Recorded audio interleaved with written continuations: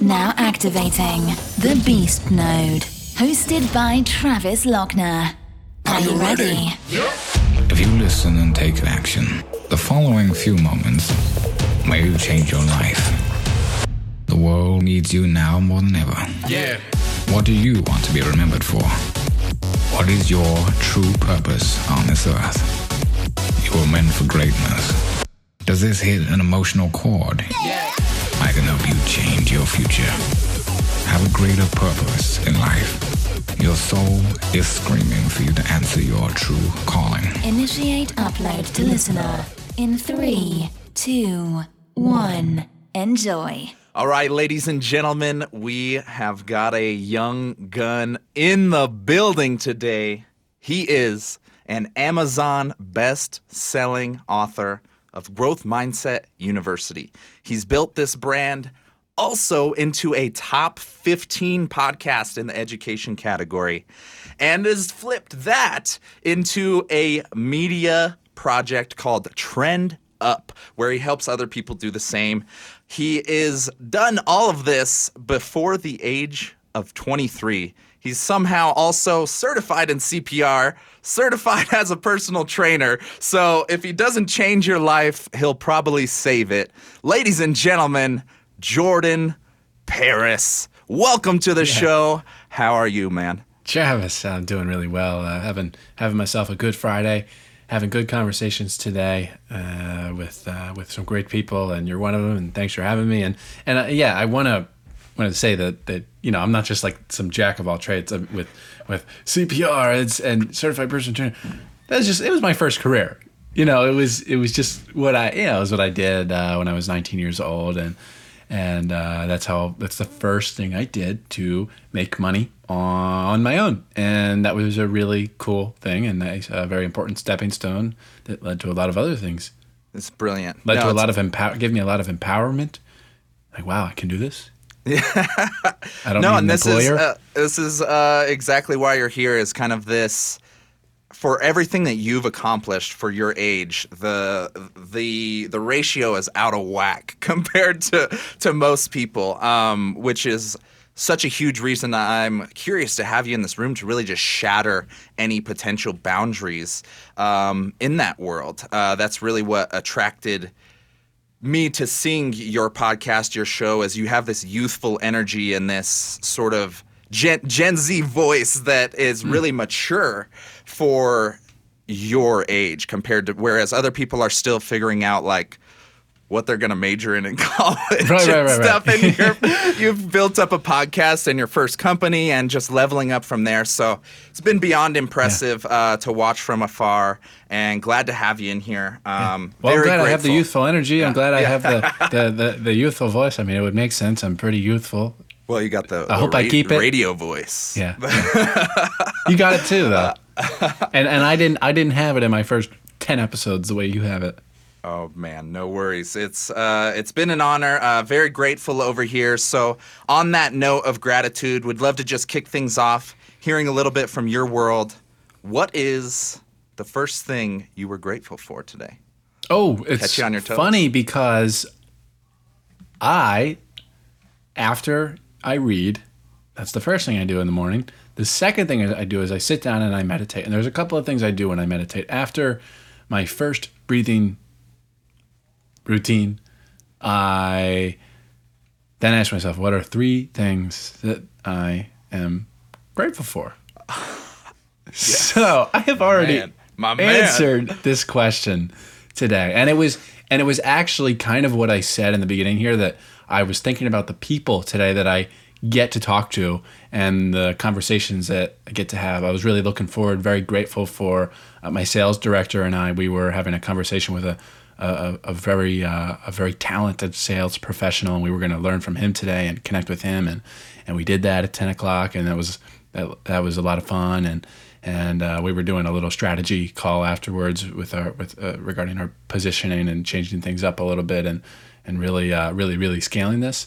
And I was really grateful for that, and the fact that I have now such a wonderful sales director. I've made probably the best hire ever in the past 2 weeks, really, and it is it has been wonderful. We're both very much cut from the same cloth. He's 23 as well, and it's going to be a really great journey. That was my goal for 2020: hire a sales director to number one, get his feet out under him and start selling himself, but also build a sales team under him. And so I'm very excited for that. Next year's goal is to hire a CEO. And nice. Yeah. So building we're the gonna hit it. machine. Okay. No, Yeah, that's what I was grateful for. No, it's brilliant to see. Not surprisingly, that's already top of your mind. Start of the day. That's one of the common threads that I'm really trying to reinforce with this show, kicking things off. Every listener's not gonna get past that first question without thinking about gratitude. It's such a keystone to a successful life, and clearly it is in yours. So, yes. Would love to unpack where this all started, where this all came from, how this beast was built, and let's take a little time portal trip to your childhood, which wasn't too long ago. Yeah, it really wasn't. But let's just take a step back. I'm still kind of in it. Yeah, exactly. But let's check in and kind of experience that journey from up until this point, because something special is happening over there. And would love to just see, what do you consider the first moment that really set you on this trajectory? Any time in your childhood, could kind of be an upbringing thing in your family, your household, your habits, somewhere you were set on this trajectory. What's the earliest moment you can think of? Well, first off, I had parents that did everything right. Really, really very, very lucky in that sense. And I was even just thinking yesterday, like, if I have kids, that's going to be a really fun experience. It's going to be so much fun. Like, they're just literally sponges. Like, you can't even, like, they literally get everything from you, especially in the early years. So that's going to be like a really cool thing. And I was very lucky. So like I said, parents did everything right. But no, I didn't know the word entrepreneur. I didn't that wasn't in my vocabulary. I can't even tell you when it came into my vocabulary. Maybe I was like 17 or 18. And it wasn't really until I was 18 that was the first moment that I could remember that I was like, I don't think the traditional path is really going to work for me. I don't think that the get good grades so you can get into a good college and get more good grades so that you can get a good job and make $50,000 a year for the next 40 years, and then save everything for retirement, retire when you're in like 65 or 70, and then save, everything for the 3 years before you die when you're too old to enjoy them. And just a very middle in life. And being an employee was not for me, because I realized that when I was 18 and I had been working at this restaurant for the past 2 years, and it wasn't a really bad experience. I was a very good employee, cleaned the drains without ever being asked, and I went above and beyond. I really did. I had my best friend Peter working with me. I got him a job there early on when I was 16, and we'd be like, no, I'm the GA, guest assistant, fancy term for busser. Mm-hmm. Yeah. and we'd be like, no, I'm the best GA. I'm the best. We really, it was like we were really competing. We were trying to be really, really good employees, and we were very much so. But yes, I got out of there and I said, nah, never again. Never will I work for anyone ever again. And that was the moment. That was what set me on the path. And that was for a number of reasons. It just wasn't going to be a fulfilling life. I also realized that, at least subconsciously, that I don't really respond well to, I don't take orders well. And when you're a server, which I was at the time I got promoted, when you're a server, you have to be able to take orders well. I just can't do it. Very hypersensitive to any perceived slight trait of a narcissist. And so I just was not for me. I realized it wasn't going to be for me. Thank God I realized that very early on, and I promised then I would never work for anyone ever again, and I have not, and I never will. No, and you mentioned a key phrase there that sounds very entrepreneurial, that you clean the drains without being asked. Yes. This is something that many other people getting thrown into that job, that wouldn't be what they're wired to do. It was honestly, that wasn't Travis, on my description. Yeah, it was honestly meditative for me. I remember, like, such a dirty, you lift up the grate and so dirty and moldy and, because it's always wet and just disgusting and slimy, and just getting some hot, soapy water and a scrub brush and scrubbing that slime off and just making it look a little bit better and cleaner. Like, it was honestly meditative and slightly fulfilling in the moment.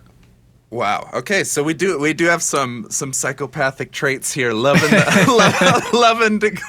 drain cleaning. But no, I think it really is just the perfect symbolism of entrepreneurship and the entrepreneur mentality. So many people just truly aren't willing to get their hands dirty. So hearing that phrase in an experience completely unrelated, kind of unintentionally, was really awesome to hear that. So it's awesome to see you had the self-awareness and obviously the logical catalyst to kind of send you on this trajectory.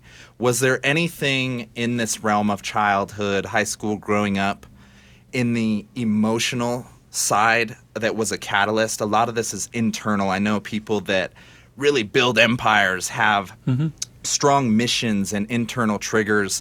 I've heard in previous interviews that you've struggled with being bullied and picked on with your friends in high school, and that shifted your trajectory. Was just talking about one of my bullies with my dad over text because his dad is going to jail. Oh my God! I said, "Fuck him." Yes. Oh, well, there it is. It's on the air for the world to know. But I'd be curious to hear. Could you bring us to a moment that shifted or gave you that fuel or was a pivot point in your childhood that was able to kind of either be a catalyst or just a realization, perhaps? I don't know. I mean, if anything, really just my downfall in high school and just after years of misery, wanting to rise up and do something and show other people that I can do something that I am worthy and a valuable human being and that I'm talented and smart, and I really wanted to like show people that. So I think that had a lot to do with rising above the average. Okay. No, I think it's just so interesting to see the why, unpacking the reason, because without it, so many people can start a podcast, start a business, but it's the stuff that lasts and resonates that really comes from a real place like that. So let's keep moving forward closer to this empire you've been building. At some point, you decided it's to write nothing yet, by the way, dude. I can't even tell. I can't even begin. Here we go. Oh, glad to be a part of the early on the train. Yeah.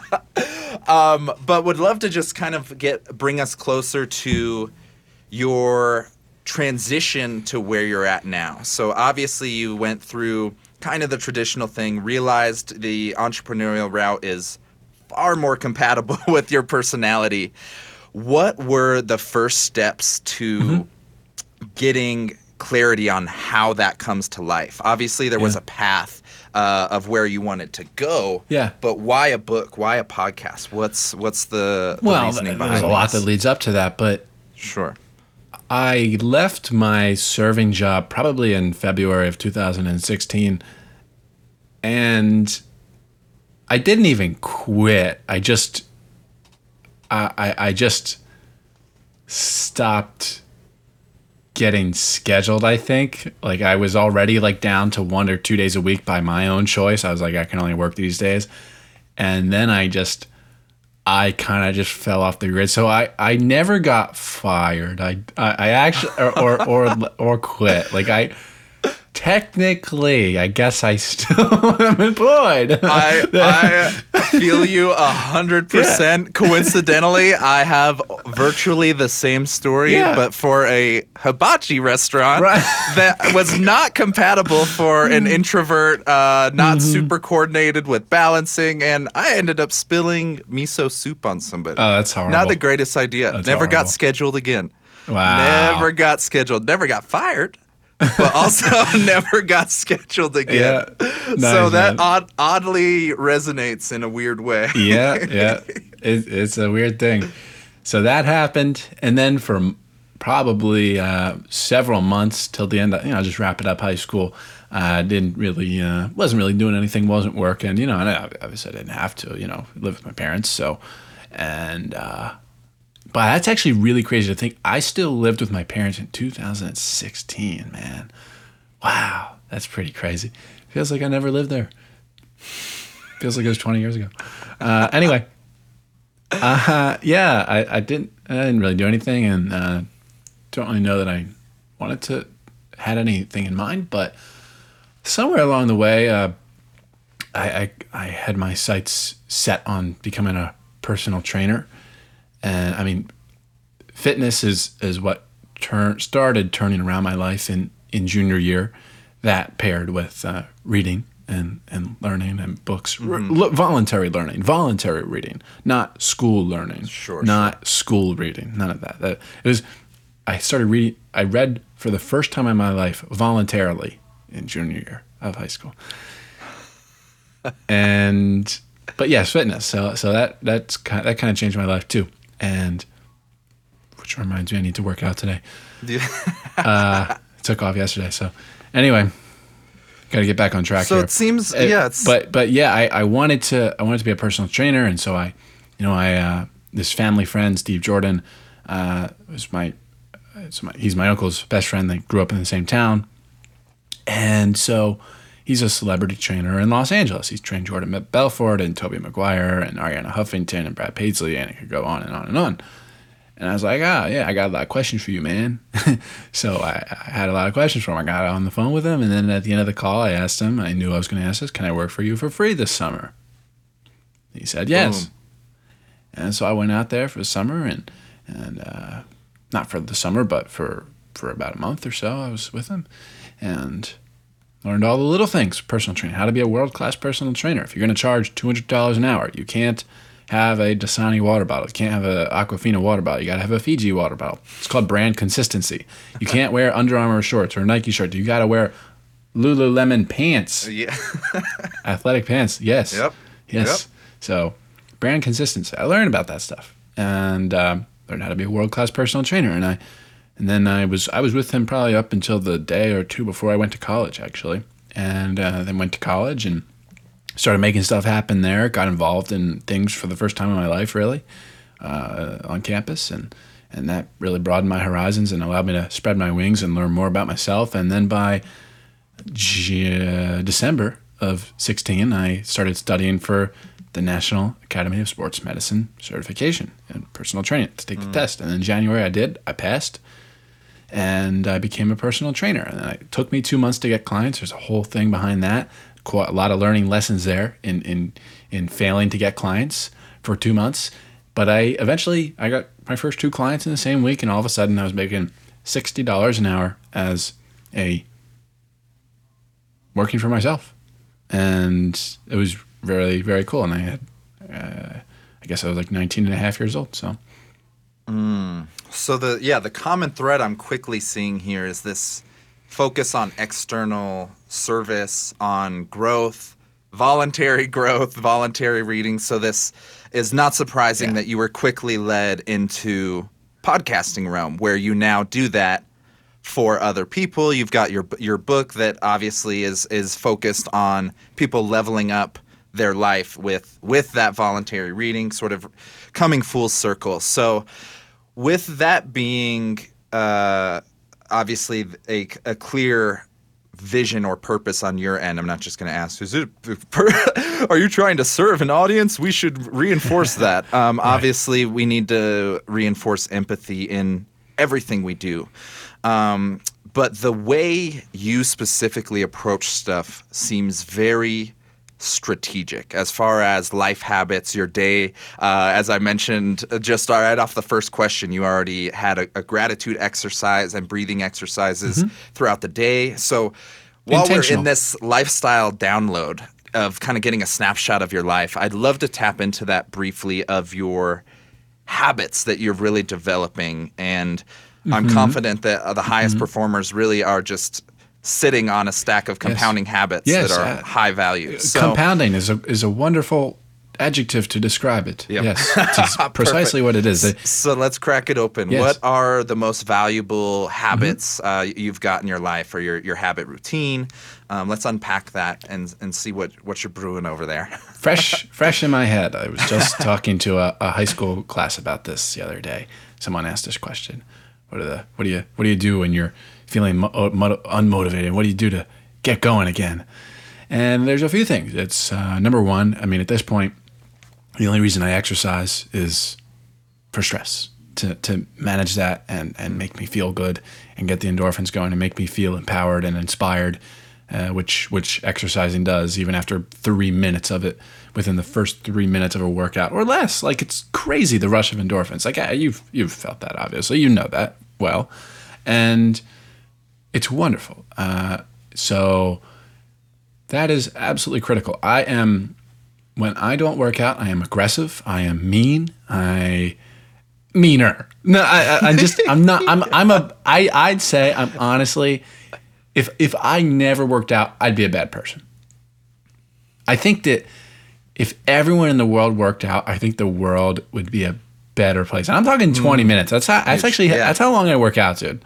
20 minutes. Mm-hmm. And it does the trick. And 4 times a week, 5 times a week, 4, mostly 4. And it's just so much aggression just gets pent up when especially as a male, if you don't work out, you're just like, it's just, you got to get that out. Well, you got to throw shit around, man. It's a huge critical piece. I wasn't aware of it until my mid or late 20s, around your age, when I was finally done playing hockey. Because I played hockey from age 4 all the way to about 24. And it was, exactly that. Hitting people, throwing shit, knocking people around. And you don't realize, you get a lot of it out of you until you don't have those outlets. And maybe it's working out, or I think, creative outlets are another way to tap into that internal something, whatever that internal male primal energy is. It needs to be addressed for sure. So I'm glad that that's one of the first things you go to is physical health, and making sure that's prioritized. Eating perfectly. I eat perfectly. I eat absolutely perfectly. I don't, outside of, I'll eat out once a week, and I do that when I'm out of groceries. When it's time to go food shopping again, I don't go food shopping that day, and then I go eat out. Maybe I'll and it's not really that unhealthy, like a poke bowl, okay. Which there's rice in there, and so it's not perfect, but that's the most unhealthy thing I eat all week. It's like sushi in a bowl for people who don't know what that is. But actually, instead of getting poke this week, I actually got sushi a couple of days ago before I went food shopping again yesterday. So I go to Whole Foods and take care of business there. And that's all I got to do. I got to make one good decision every week. I make one good decision in Whole Foods every week, and then I'm good the rest of the week, because I know I don't eat out. Like I don't have to I'm not tempted by anything else the rest of the week. I'm just in Whole Foods. I got to be on my game mentally, make the right decisions in there. I get the same stuff every week, and it works out really well. Yep. I'm never tempted. So actually, the side effect of that is I have really poor willpower. Like, incredibly poor. Like, if if I go stay with family up north for whatever, I eat awful. Like, worse than anyone you've ever seen. Like, just terrible. Emma's it almost becomes a game. It's like, all right, how unhealthy can I eat? So it's just a disaster. But when I'm home, it's really wonderful, and I'm home a lot, so it's great. And so it's exercise, eating right. It is reading a few pages every day, and it is the meditation, which is, again, 3 to 5 minutes. I don't really meditate for an hour. I also don't read for an hour. I read about 10 pages or even sometimes less in a day. Used to sit there and read 100 pages in a sitting back in maybe high school or early years of college, but now I got shit to do, so I gotta get to it. So those are the things. And then I watch stuff like something maybe inspiring on Netflix, like World's Most Extraordinary Homes. It's really inspiring to watch, something to aspire to. It's I will own such a home one day. I must own such a home. That's what I think when I watch that. So it's a great thing. And then while I'm cooking, a very meditative thing that I do 6 nights a week, listening to a podcast or an audiobook. Yeah. And oftentimes that extends into the actual eating of dinner. Sometimes I will turn off the speaker and turn on the TV to eat dinner. And that's great too. But yeah. Wow. No, that's my life. The formula is simple, folks. I think, we always expect there's going to be some crazy secret behind everything, but the key pieces I saw or heard from this is the consistency. Everything you mentioned, you had a frequency of consistency attached to it. And then another piece I'd love to just briefly tap into was the smaller chunks. You mentioned digesting books in smaller chunks, working out for 20 minutes rather than freaking 2 hours. These are key pieces that I think a lot of people miss when they're trying to kind of level up their life, get new habits going. They go and work out for 2 hours once, and they're like, whoa. Yeah, fuck that. And you're like, okay, well, no wonder why. You're like, no wonder why you're not inspired to have a compounding habit. Yeah, so right. What was your, I guess, is there any type of strategy to those chunks or those more digestible habits? Yeah. What would be a way that people could utilize that rather than the 2 hour workouts and then they never want to do it again? Well, yeah, I'd argue that's not even good for you. I'd argue actually the opposite, that's kind of bad for you to do 2 hours. And I could explain it a lot better back when I was really in my personal training days.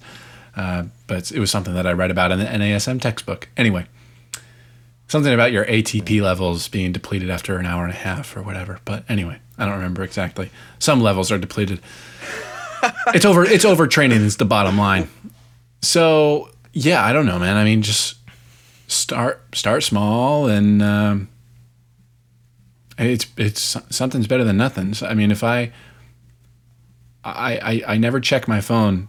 I never check my phone first thing. That's not the first thing I do. The first thing I do every single day is read. Even if it's like 3 pages, I get it done. I check the box. I do that for my brain. And then I meditate.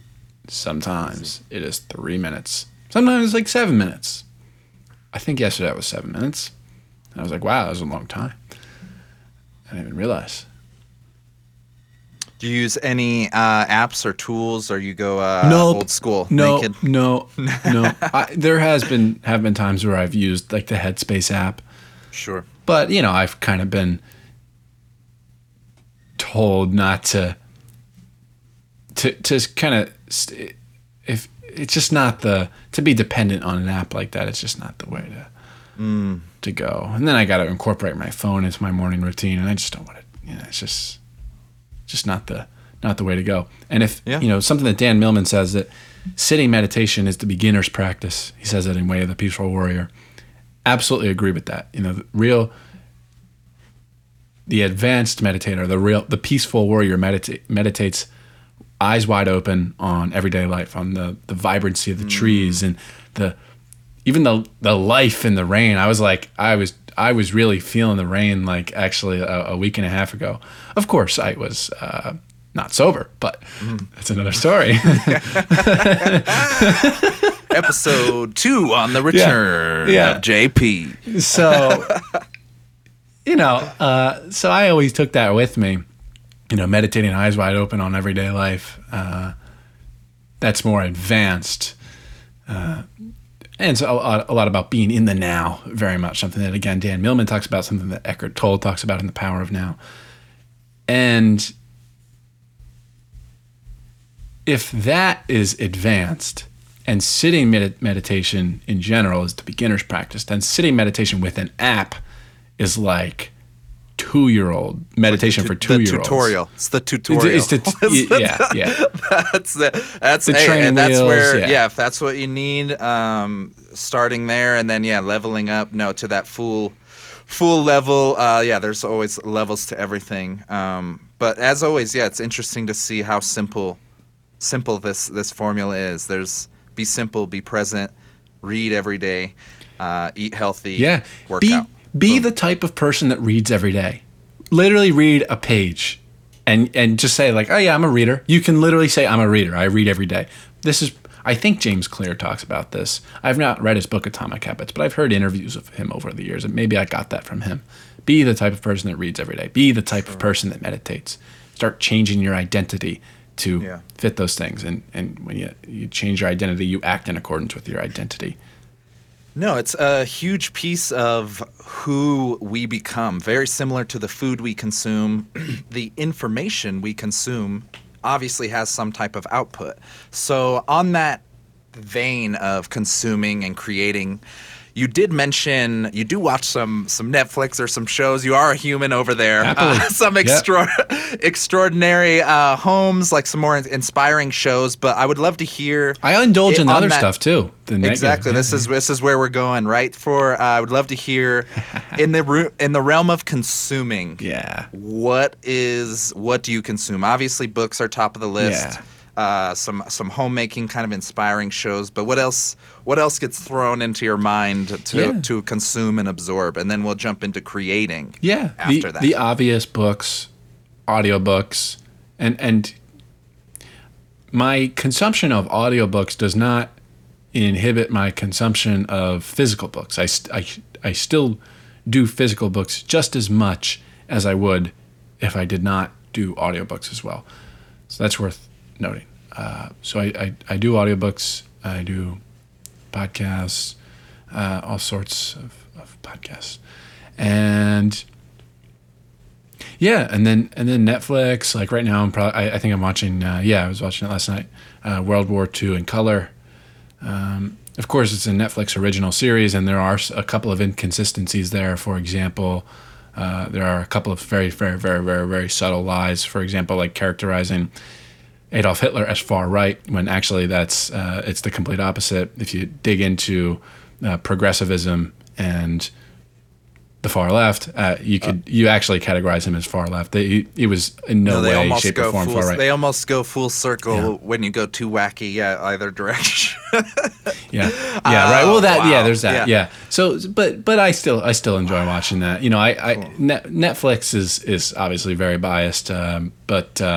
In much of what they do, they have an agenda, like a lot of these media companies, like Facebook and whatnot. I don't think they're as devious as Facebook, but I'll still watch Netflix, and I watch stuff on there. Like what a really, really, really good series is I Am a Killer. Unbelievable series, and they sit down for like 40 minutes with people on death row, people serving life sentences. Yeah. And it's like a interview documentary style.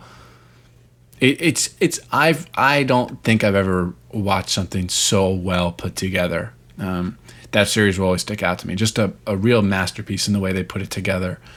And the A-B argument too.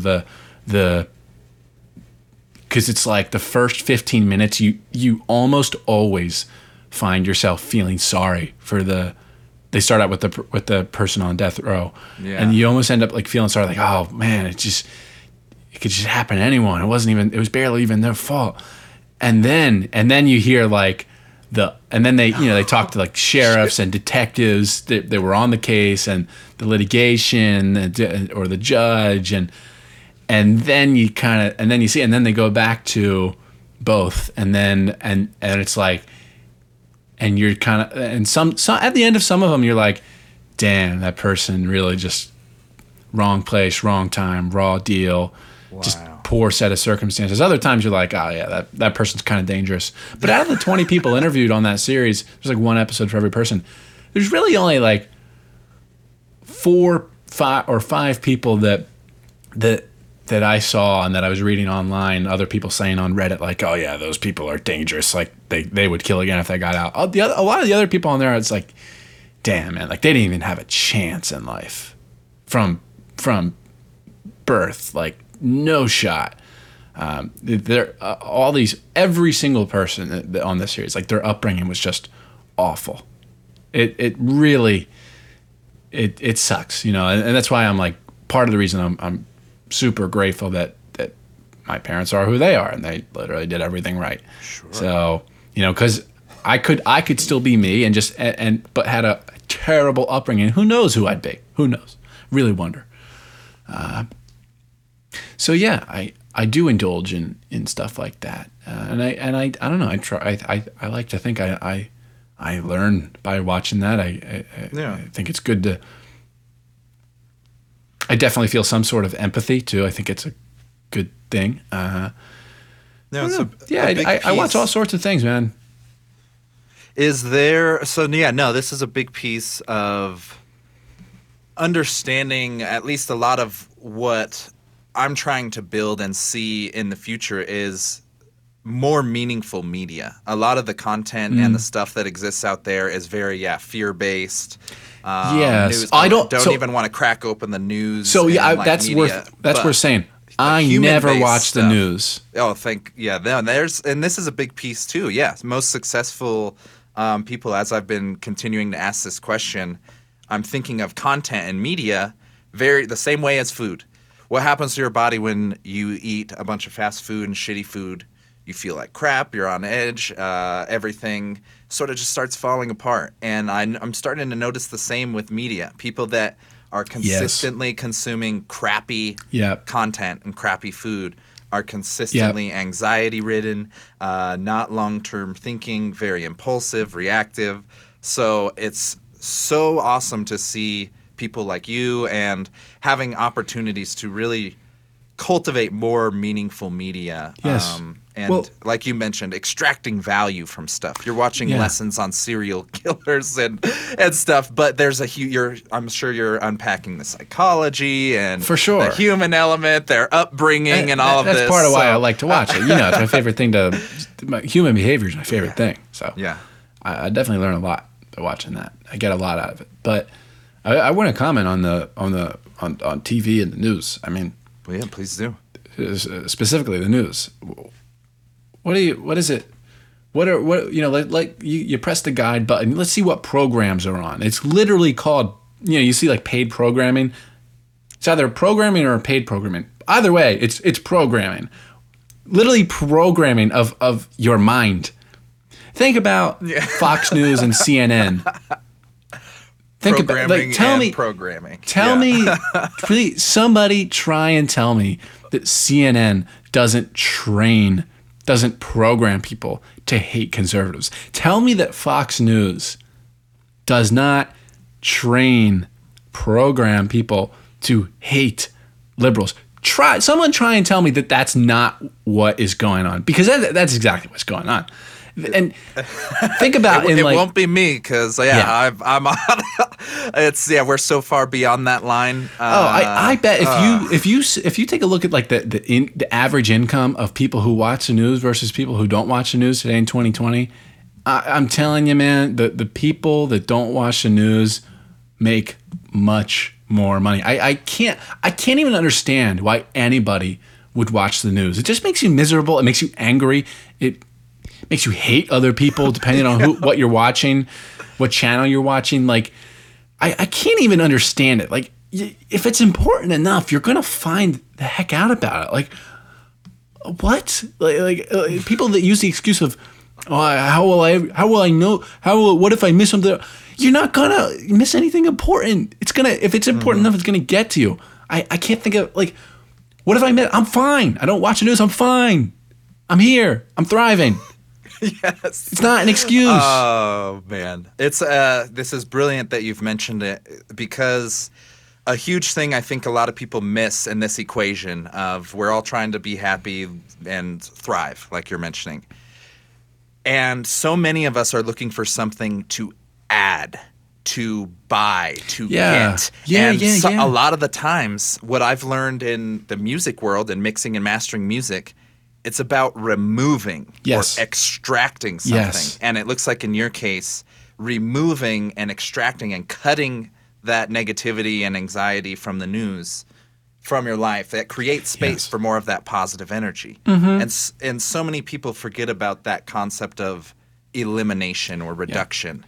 I'm so glad, you mentioned that. Just stop watching news. Not only in income are people greater who don't watch the news, but I mean, this is just a fact. Like, this is just what people who don't watch the news are obviously happier across the board. Like, I just don't know why you would do that to yourself. Watch the news. It is such a disrespectful move toward yourself.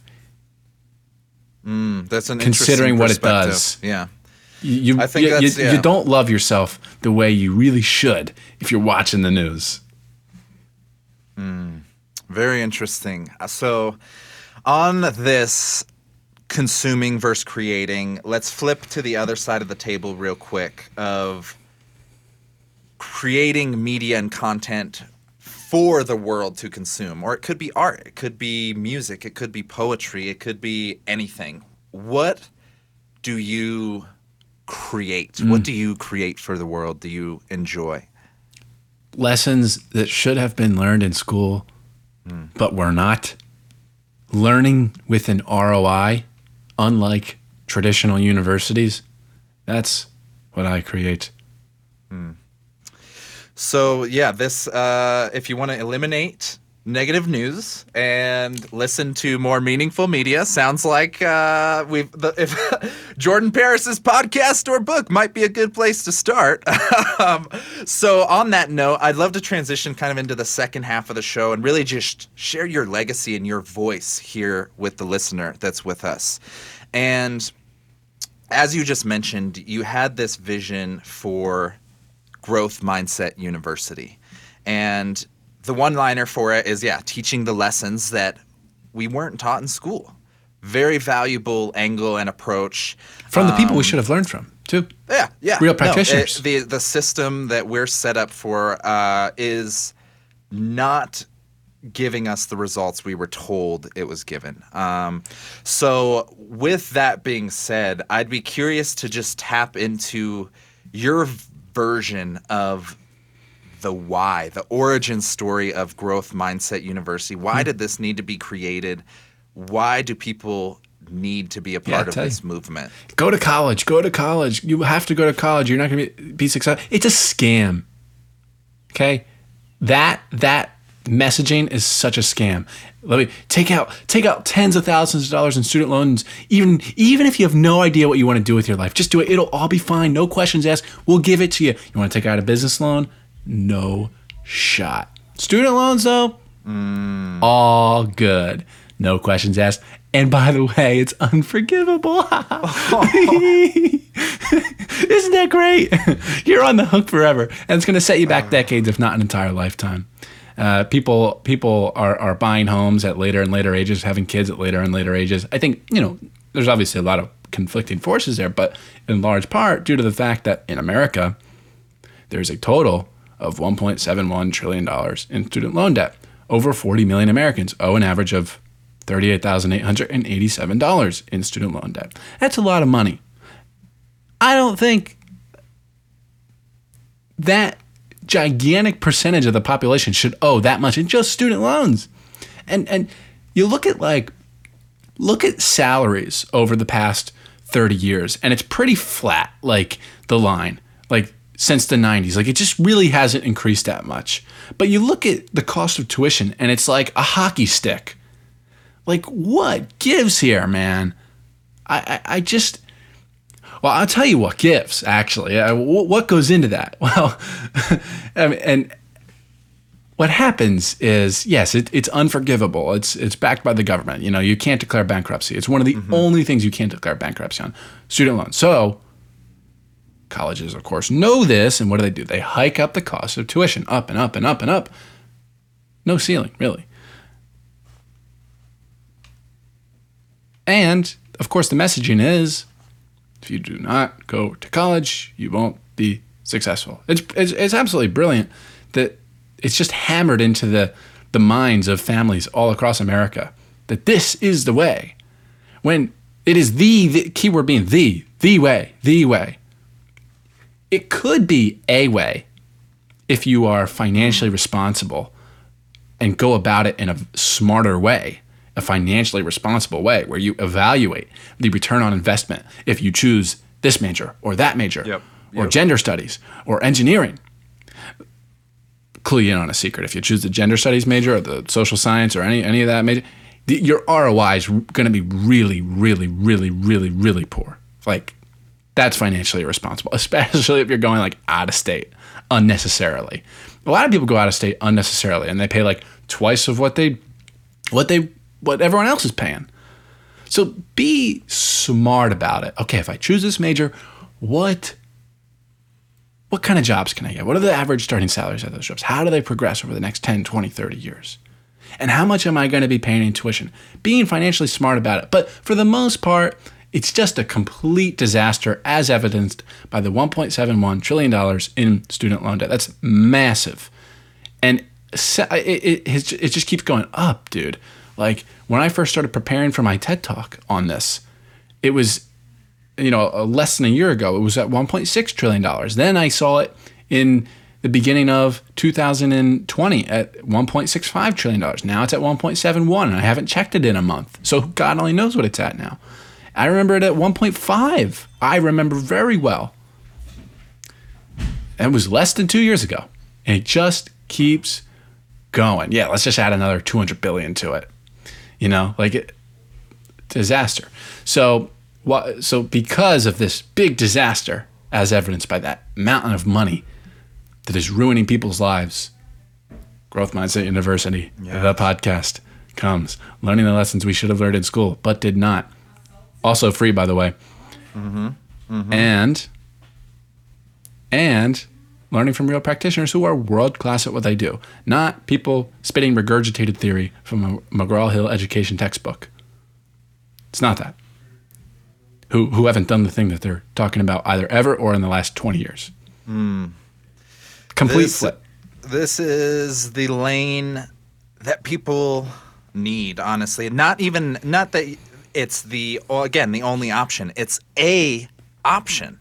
People don't understand that first lane that you were mentioning, the college route that we were conditioned is the only option, is such a critical decision for especially such critical years. This is when you have the most like creative energy, sexual energy, like that primal instinct you were talking about. College is stealing the prime of your life, by the way. Like, you're just sitting in a classroom, like sitting in like an uncomfortable chair, like doing like homework and just wasting such prime of your life on that. I can't even believe. I'm so angry about that, honestly, that I wasted 18 to 22 doing all this homework and projects and sitting in goddamn class.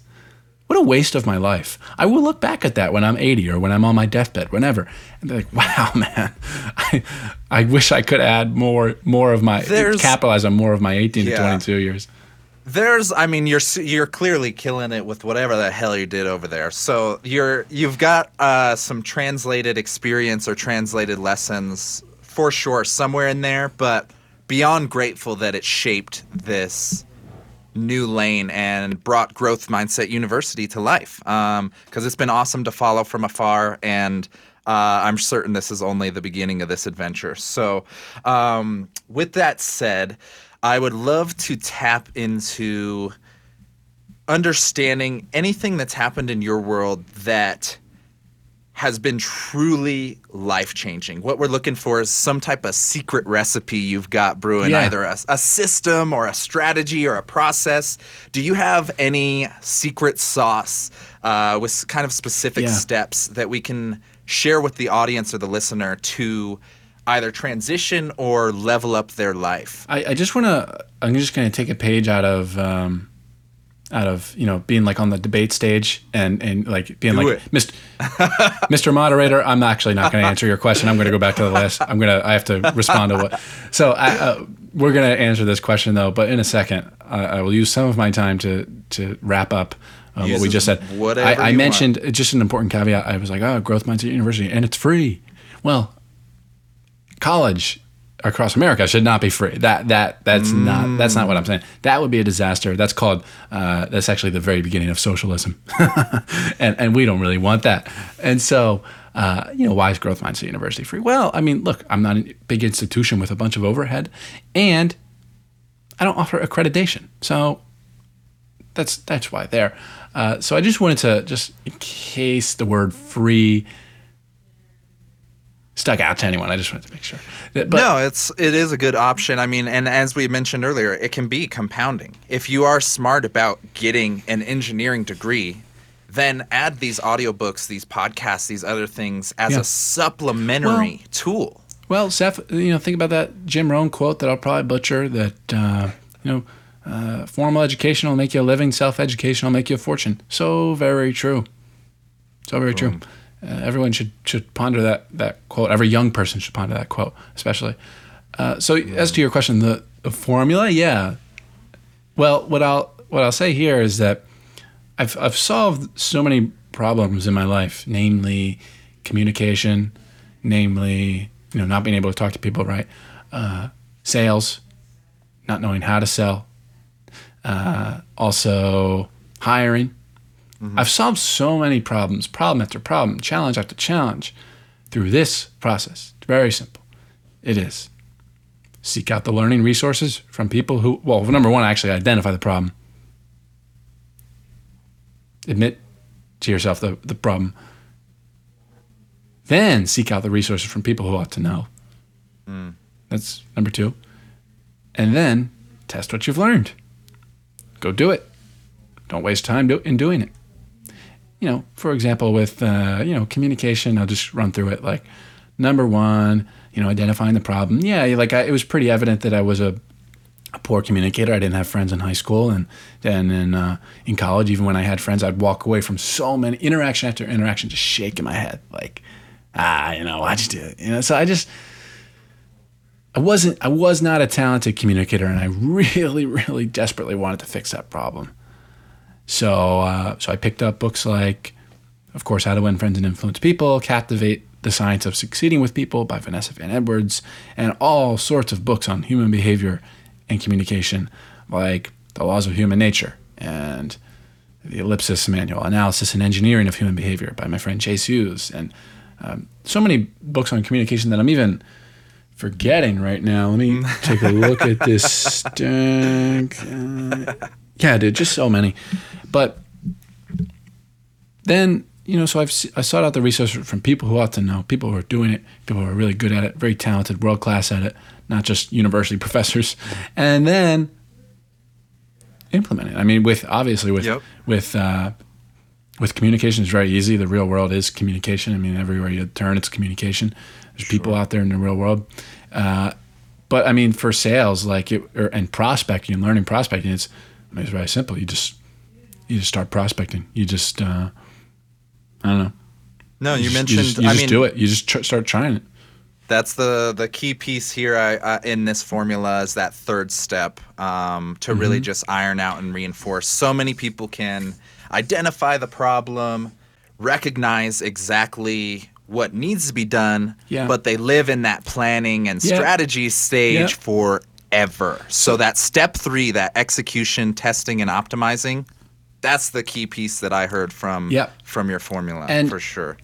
To your point that a lot of people kind of know the problem. They seek out the learning resources. They consume so many learning resources that it almost becomes masturbatory.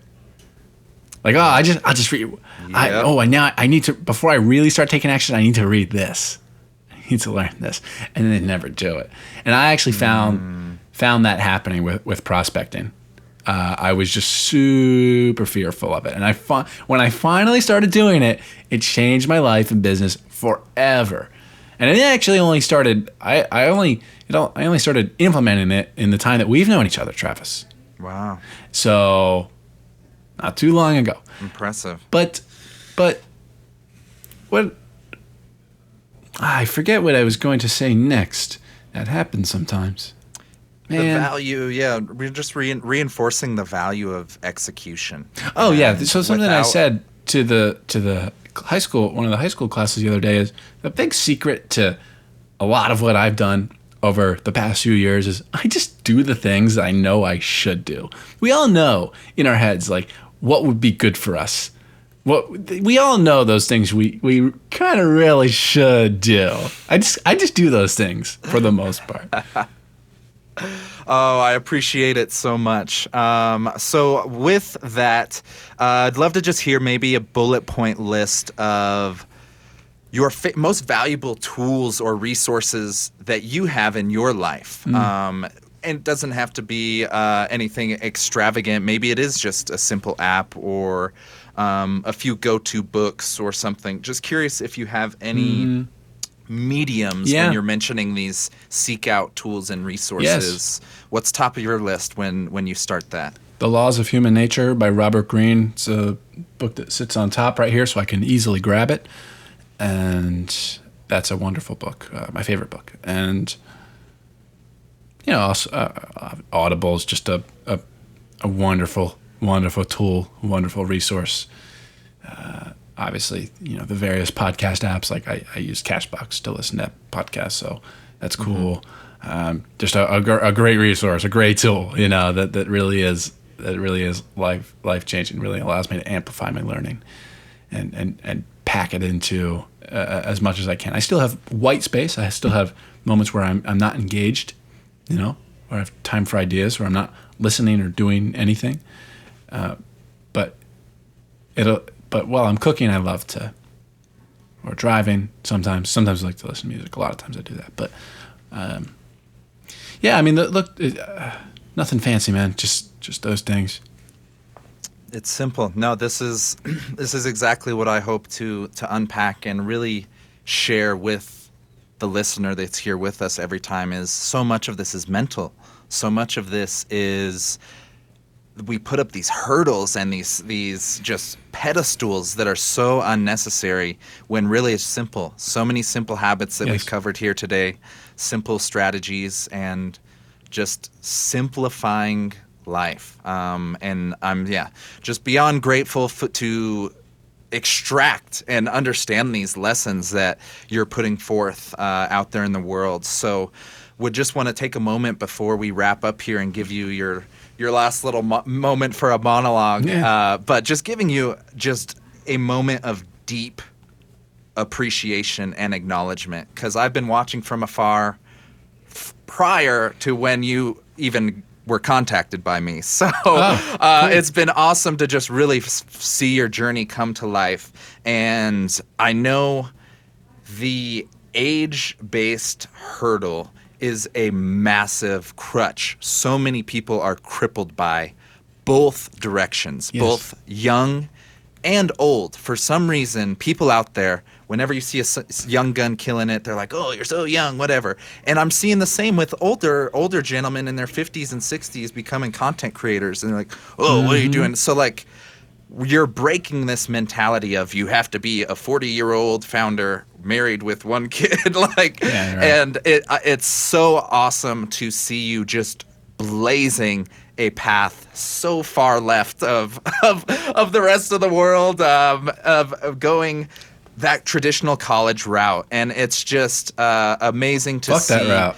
What you're putting. Sorry. Yeah, exactly. That's exactly why you're here in this seat, man. And it's just know that it's deeply recognized and appreciated. And I'm hopefully here to amplify that message. So with that said, can you share any final words with this listener here? They're trying to either transition or pivot or just level up their life in general. What final words do you have to help this listener erupt into beast mode? Well, first, I say thank you. The time flew by. I really enjoyed it. I always love talking with you. I think our energy really aligns, and it's just a joy to talk to you. It just is. So thank you. And to erupt, to your question. So I just drill into people's heads that hope is not a strategy. Hope, while essential, all by itself is not a strategy. I mean, if it is a strategy, it's a really poor strategy.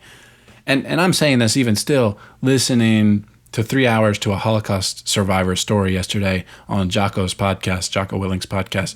Really fantastic.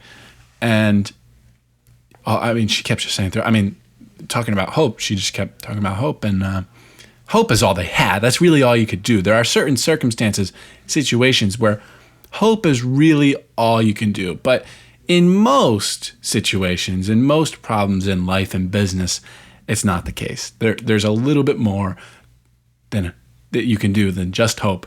I started talking about this after seeing somebody's tweet, some girl I went to school with. I saw this like 2 years ago, and she tweeted, "Hoping for a change." And I said, "Are you kidding me? Like, how disempowering. I'm just going to sit here and hope and wait and pray. Are you kidding me? It's not going to get it done. Don't hope for a change. Make the change." That's what I got to say. Hope is not a strategy. Don't hope for any sort, whatever change you want, don't hope for it. Make it. Plan to make it. Life, so many prosperities in life can be yours with a simple plan. Wealth and health. And as Jim Rohn would say, you don't need wealth. You don't need to be wealthy to make a wealth plan. You don't need to be healthy to make a health plan. You don't need to be these things currently to make these plans. All of life's prosperities can be yours with a simple plan. So, yes. What are you planning on? Boom. Boom. There it is, ladies and gentlemen. Jordan Paris, thank you so much. It's been an honor to have you here. Everybody, follow, do all the fun things, the calls to action. He's killing it on LinkedIn. Growth Mindset University podcast is one of my go-tos. It's been excellent to continue seeing him level up and bring in higher level guests for these lessons that are not taught in school. Thank you so much, Jordan Paris. Appreciate your time so much. Travis, thanks. End audio experience. You're a beast.